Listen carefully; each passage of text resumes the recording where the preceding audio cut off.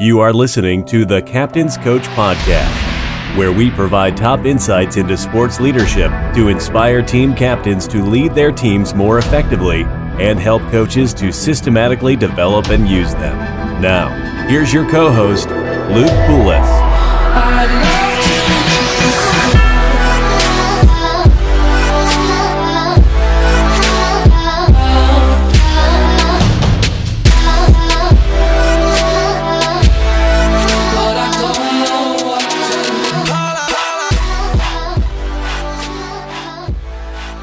Hey, listeners. Welcome to another episode of the Captain's Coach Podcast. I had a lot of fun with today's guest, Todd Sanders. Todd is one of our first guests coming from a primarily executive business leadership perspective. He currently serves as a principal at the McChrystal Group. He's a graduate of the Naval Academy, where he commissioned out of into the Marine Corps as an infantry officer and later served as an operational and strategic planner, as well as an international military advisor. After retiring from the military, Todd started a private consulting firm and then served as the senior manager of leadership development at a high-growth, nationally recognized media and insurance firm. We talk about a lot of different aspects of leadership during our conversation, ranging from the importance of being true to your values and principles, the applicability of leadership skills across sports, military, and business, some of the most effective ways leadership and organizations have made changes, and how he can quickly determine what kind of culture an organization has. Like I said, we had a lot of fun during this conversation, so I hope you enjoy the conversation as much as we did on another episode of the Captain's Coach Podcast. Hey, Todd, thanks for coming on the show. I really appreciate it. Yeah, I'll tell you, like I said, I'm really excited to talk with you. I think that the stuff that the Captain's Coach is doing is phenomenal, and what you're offering to organizations is really something that can help push them forward. Yeah, and what you're doing is definitely a unique perspective in terms of guests we've had on before, in that you deal primarily with private sector and kind of the corporate level and business level of leadership and organizational development. So if you just want to start by kind of giving a brief background of your experience from the Naval Academy through your military career, and then I know we had mentioned before we started talking the values and principles that kind of drew you to the McChrystal Group. Yeah, that's great. So I'm a 1999 graduate from the Naval Academy. During my time there, I was recruited for and played football in prep school, and then played football my freshman year. Towards the end of freshman year, kind of had fallen out of love with football, had fallen more in love with the diverse things that you could do within the brigade. So found myself looking for something else. Landed in water polo and club water polo and boxing. Club water polo was an interesting thing for me at 6'2", 230 pounds. Squeezing into my bikini and ear pads was probably an unpleasant sight for most people, but absolutely loved it. When after graduating the academy, had services selected to go into the Marine Corps. Went into the Marine Corps with the full intent of being an infantry officer. Graduated basic course, selected for infantry. Spent time overseas. Started out in Hawaii before the war, and as the war started, was in Hawaii. Quickly we responded across Pacific to reinforce and really stabilize a lot of tense time and unsure time across the Pacific.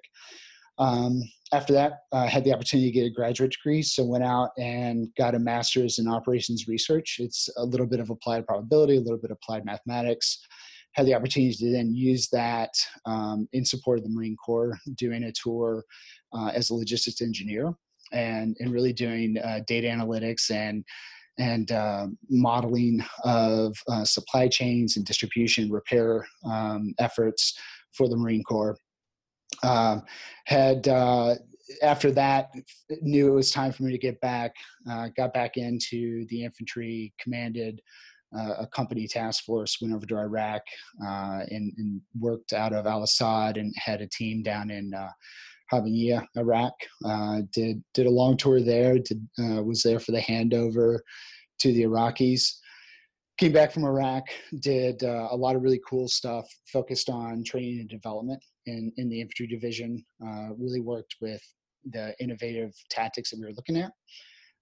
Then transferred over into the Mediterranean. Was based out of Italy, and spent the last part of my career as an international military advisor and planning exercises, which then transitioned into really coordinating the various conflict efforts that were going on. So we were there when Arab Spring happened. We were there when during the Libya campaign was part of that task force to plan through the liberation of Libya. We were there when Benghazi consulate was attacked, and then we were there through all of the various experiences after that. So after that, my wife said it was probably best for the family to move on from the Marine Corps, and had the opportunity to retire a couple of years early and moved to the middle of nowhere, northern Michigan, and started working as independent consultant. Then moved into a high growth firm as the director of leadership development. Worked there for a couple of years. And kind of had taken the organization as far as it could go and started to look for new opportunities. Had been a avid reader and digester of the McChrystal Group methodologies, theories. Reached out to a close friend that is the head of the Leadership Institute, and that's where I landed. So I've been now with the group for about a year and a half. Wow, awesome! And obviously, from that explanation of your experience through the military, and a lot of times you see a pretty varied experience throughout the military, different jobs, different areas that individuals have been to, but yours for sure one of the most broad experiences from the beginning to the end. Inside of the infantry, you had the operations research, which is about as far as you can get from the infantry, from one end to the other, and then to go back into that in so many different scenarios. You really do develop, and you kind of see where the leadership aspects kind of transcend the situations. And that was something we were talking about a little bit before we started. And it definitely, I'm sure you have some. And then your first work as the leadership consultant, and running that for the high growth firm, I'm sure you saw a lot of what worked well, what didn't work well, and only solidified some of the values and principles that you really hold dear and that you find to be true, not just for your own experiences, but like I said, kind of transcendent of any kind of situation you're in. So if you could kind of just expand on that and kind of what you saw in the McChrystal group that kind of reflected those. Yeah. So it was interesting, and as we just chatted a little before we started, I had realized there were values that had been driving me throughout my life, and those values were probably grown early on through athletics. And for me specifically, it was the experience I had as a Catholic athlete, going to Catholic schools. It had a heavy support to that as well, and I've seen similar kind of concepts and beliefs and values that come out of all athletics, and I took those. To me, I was just today I was talking with a mentee of mine, and we were talking a bit about he's thinking about the Marine Corps. So we were talking a bit about how did I end up in the Marine Corps, and to me, I looked at that and I said, I see the values of the Marine Corps and the principles that they stand for, and it just fit for me, and that has followed me to the McChrystal Group, and the things that we do at MG, the concepts, the behaviors, the values that we champion, things like trust and empowerment and clarity and common purpose and individual ownership and initiative. Those things are combined. They are what drew me to McChrystal Group, and also like what they were about me. So it was just a natural fit. And I do a lot of veteran transition mentoring. And one of the biggest things I offer to transitioning veterans is at times when you're transitioning, you have this feeling where you just like, I just have to get a job. I just have to get a job. And I wish that, transitioning people making any change, and whether they're veterans or otherwise, had more faith in the strong foundations that they gain. So whether you're an athlete that is graduating high school, graduating college, and you're looking at the next step, and that may not involve heavy formalized athletics, you still have the foundation within you to be so successful. And you have to have the confidence, and you think back to that and you say, these values, these principles that I live by have defined me and have built success for me. Have the confidence that those things will serve you better in the future as well. Yeah, for sure. And like you said, we were talking about before, it's so important to stay true to the values and principles that you've developed and solidified over your career, either in athletics or in the military or anything. Yeah. From the time you're young and your adolescence all the way until the time you're an adult. And I see it a lot of times with guys I know that they were college athletes and they move on to the business world, and they just get so frustrated with a lot of the ways their company does things. One of the things you said was individual ownership. And it's kind of like, well, why do you put up with that? You didn't have to take a job like that. And I think, like you said, all too often people are in such a rush to pick a job. They'll take anything instead of kind of trying to find, like you said, what was a natural fit for you because of those values that were already so obvious and at the forefront of the McChrystal group. Yeah. And one of those main ones, individual ownership, it's the first tenet of leadership that we preach at the Captain's Coach, is that everything rises and falls with leadership, and that directly as ownership. And so I think, what are the first kind of markers or signs that you look for when you're first assisting one of your clients when it comes to either their structure or their culture or kind of leadership personalities? Yeah, I love this question. So I think that I've got a more serious answer, and then probably a less common or a more unique answer to it. So I think the aspect of individual ownership and responsibility and initiative can be seen in every client when we go in there. If the first question or the first concern out of a teammate's mind is, oh, I don't know if I have the authority to do this, or I don't know if I should do this, or I don't know if this is my job to do this. That is a pretty good indicator of a lack of empowered execution for those people. It's a lack of clarity and understanding, like what they actually can and can't do. Right. It's a lack of confidence that's often built from a low risk tolerance environment. So typically people are cautious to take action because they fear a reprisal or repercussion from it.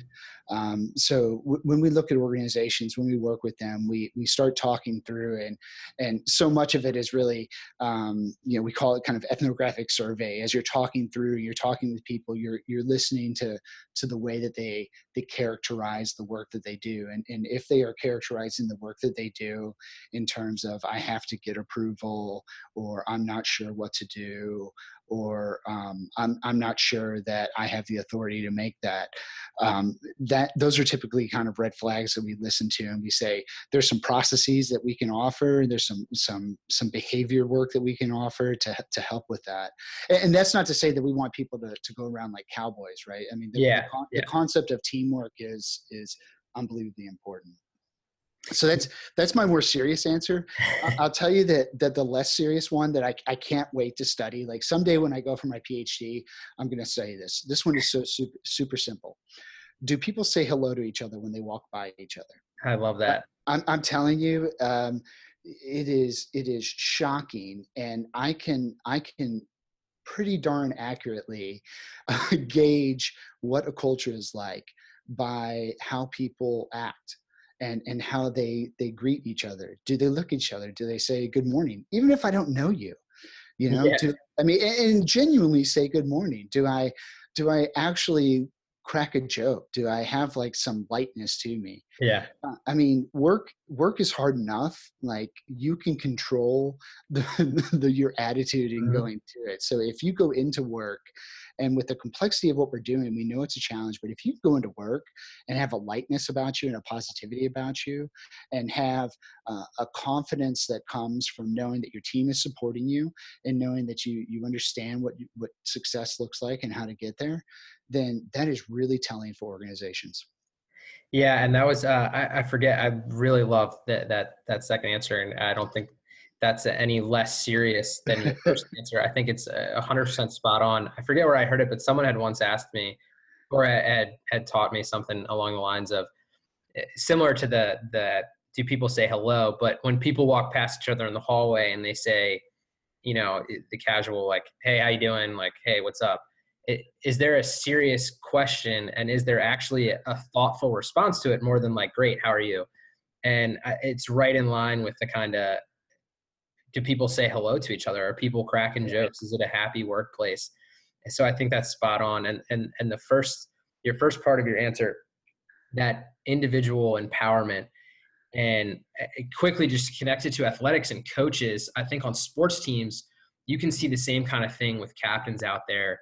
If they're always going to their coach to kind of get an approval or see if they can make decisions, and then not only the captains looking for that direction, but if guys younger than them, simple things like, hey, what are we wearing sweats today for practice or not? Hey, who's picking up balls after practice? Like, hey, what's the rehab schedule? When's the athletic trainer? When is it good for me to go do this? It's simple stuff like that.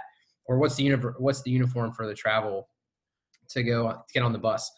Stuff like that. You can see where coaches need to give a little more power and direction to their captains and the leaders on their team. And like you said, you don't want people running cowboy out there like it's the Wild West, doing whatever they want. It's why as a coach and as a manager, you have to give people a left and right limit and kind of tell them, hey, these are the values and principles that we want to stay in between. And as long as you're staying in this and you understand the kind of the overall goals and vision for where we want this organization to go, you should be comfortable enough letting those individuals make those decisions, because that's why you put them in leadership positions to begin with. Yeah, 100%.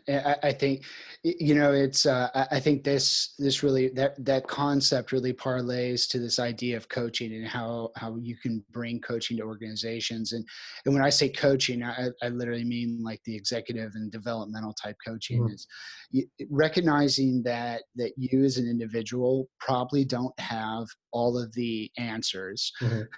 even if you are in a position of leadership, Mm-hmm. and recognizing that the strength of the pack is the wolf, right? So each of our teammates, each of our colleagues, each of our company mates in an infantry company all have unique abilities and skills and ideas. They are all people. They all can do amazing things. Get out of their way and let them do it, I think is something that I learned early.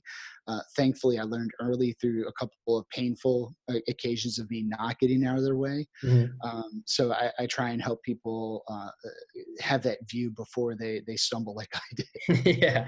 Yeah. And I think that's a really interesting point about the leader not being the person that has all the answers. Because in sports, one of the big influences we had for starting the captain's coach, I mentioned it before, is the captain class by Sam Walker. And he talks about the common theme among the greatest dynasties over the past 100 years. It was the captain, and it wasn't, and the common theme even among the captains was they weren't necessarily the best player who had all the skills, that was the best scorer, had the most points per game, anything like that. It was usually like a water cooler guy or a glue guy. And I like to think of leadership in sports, and obviously in the business world and executive level as well. Not necessarily the person who has all the answers, but that can kind of create an environment where the best answers can kind of come up to the top.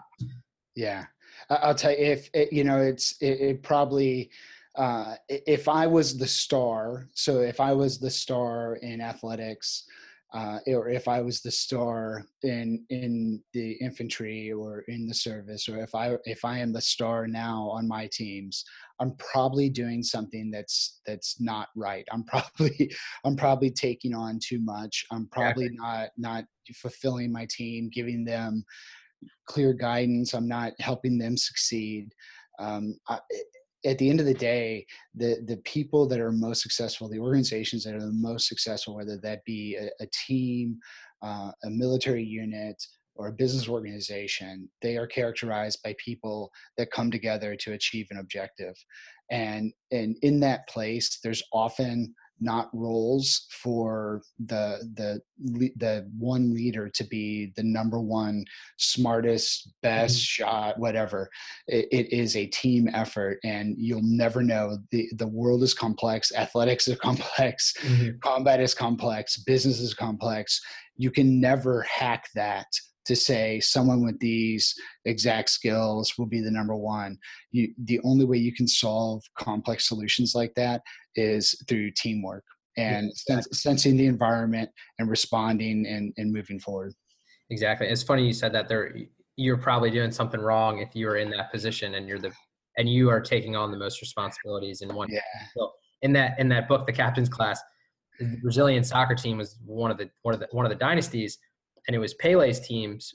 But weirdly enough, Pele was never a captain. And when he was writing the book, the author Sam Walker interviewed one of the captains that was a captain during Pele's time, and he kind of asked him, he was like, "Hey, Pele was so great. Why was he never voted a captain?" And he was just like, "It's hard enough being the greatest soccer player in the world. We also don't need him taking on the burden of being the captain of the Brazilian team." So it reminded me of what you were just talking about. Yeah. It totally plays out. Yeah, and I know you just mentioned kind of some characteristics of what some successful businesses and companies do well. What are some other things that you find that those really successful and great companies do consistently well in terms of their leadership or organizational management that kind of sets them apart from either the mediocre or just the good? Yeah. So I think, I think, but I also know. I mean, so much of my thought is driven by research and study in this. So, the things that do that make organizations really successful is they have a clarity about where they want to go, and they understand that what it takes to get to that goal. So they clearly identify what the priorities are. They make fair decisions to put resources against it or to make plans to go after it. And then they really create an environment where people are both challenged and supported to grow. So they're stretched and they're pushed and they're challenged to do more than what they're doing. And they also have this strong support system that allows them to grow. And that is, this combination of kind of like the work and the people, this organic and inorganic aspect of it. I use a term a lot of times when we talk about this idea of stretching people is supported autonomy. So giving people the autonomy to move ahead and do challenging things and take risks and explore and experiment and try new things and try a new move, try a new play or do something like that. And give them the confidence to know they are 100% supported. So whether that support is literally I'm behind you, and if this play falls apart, I will step up and make the block for you. Whether that support is I am in combat and I'm going to do something that's really risky, but I know that you have overwatch for me and are protecting me. Or whether it's in business, we're going to try something that's really different and really new, and I know that you're going to be there as kind of this observer to say, yeah, it looks like it's going this way, it looks like it's going that way, why don't we tweak this? So that concept I think is really important. So the best organizations out there have that focus. They have a fairness about them, and then they have that heavy challenge and support aspect. I love that term, supported autonomy, and that piece about growth and stretching is so important. Ben actually interviewed Coach Jack Clark from Cal Rugby. Awesome. And got into a discussion about growth and sport as a study, and continually, no matter what the outcome of the game or the match was, going back and seeing where you can improve. And something Ben always likes to say, if you're not growing, you're dying. And without that kind of support and that supported autonomy, people can get kind of complacent and get comfortable and not want to take risks because they think they're going to have some sort of reprisal or it's going to make them look good. And a saying our coaches in college always said, he's like, hey, I'm never going to yell at you if you screw up going 100%. If you are taking risks and you're doing them the right way, and you're trying to stretch yourself, make yourself uncomfortable, do things that you haven't been able to do, develop a new skill, they have to feel comfortable doing that, knowing that someone is, like you said, is going to have their back, be there to support them all the way through the process. Yeah. I love that. And I think the same thing is true for coaches. If you want your captains to be empowered and you want your leaders on your team to make decisions, you have to let them know, hey, this is what I'm comfortable with you doing. If you want to take it one step further, like, I'm okay with that too. I'm going to be right here to kind of reel you back in if I need to. But know that you have, I love that term, supported autonomy throughout this whole process. And I'll be here to kind of get you right back on the right path if I see you stray too far to the left or right. Yeah. One of the greatest leaders that I got to work for and work with ever was a guy named Dan Sullivan. And so Dan had won the Marine Corps' top infantry Marine captain award, the Leftwich Trophy. He came from this long line of amazing Marines, and it was just such an amazing guy. I actually, when I was leaving my analytics tour, I had a choice between 3 units, and I found out that Dan was commanding one of them. So I said, I have to go there and work for him. And he had two sayings that he would often use, and it was really in the context of being able and being willing as a senior leader or as a coach to the captain to really help them succeed. One was he who trusts first wins. So you as a leader have to trust first, and then you will win. You will be rewarded with trust from your team in execution. And the other one was trust until it hurts. So absolutely continuously push trust until you feel on the edge of being comfortable. Mm-hmm. And that's when you know that you're really empowering people. You're really giving them the trust that they need to be successful. And that's when amazing things happen. And again, like, in none of this is cavalier at all. Like, it's not a fire and forget thing of trust or fire and forget. Oh, yeah. So I think that he lived that. He as he modeled that for me. And then I was confident knowing that I could then model that for my Marines and do the same thing. And, in any way you measured our organization, we were unbelievably successful. So I think it worked out pretty well for us. Yeah. And there's a reason why trust is such an essential piece of every organization. And in the Army, we have the principles of mission command, and building cohesive teams through mutual trust is the first principle for that exact reason. Without it, you kind of don't have much anything. You can give people direction all day, and if they don't trust you, you're not going to get anything out of them, because they're not going to know if it's the right answer or not. They're not going to trust you to have their back if things kind of go south. And the same thing's true in sports. So that trust aspect and knowing people are cared for on not just an individual level, but as a team cared for. For leaders, I think you have to start with that. He who trusts first wins is a great way to sum that one up. So those two phrases I'm definitely carrying out of here, and might make it play into the captain's playbook. Awesome. We'll be sure to give you and your buddy credit for those, though. Oh yeah, there hasn't been an original idea since Aristotle. That's true. That's true. Fine, right?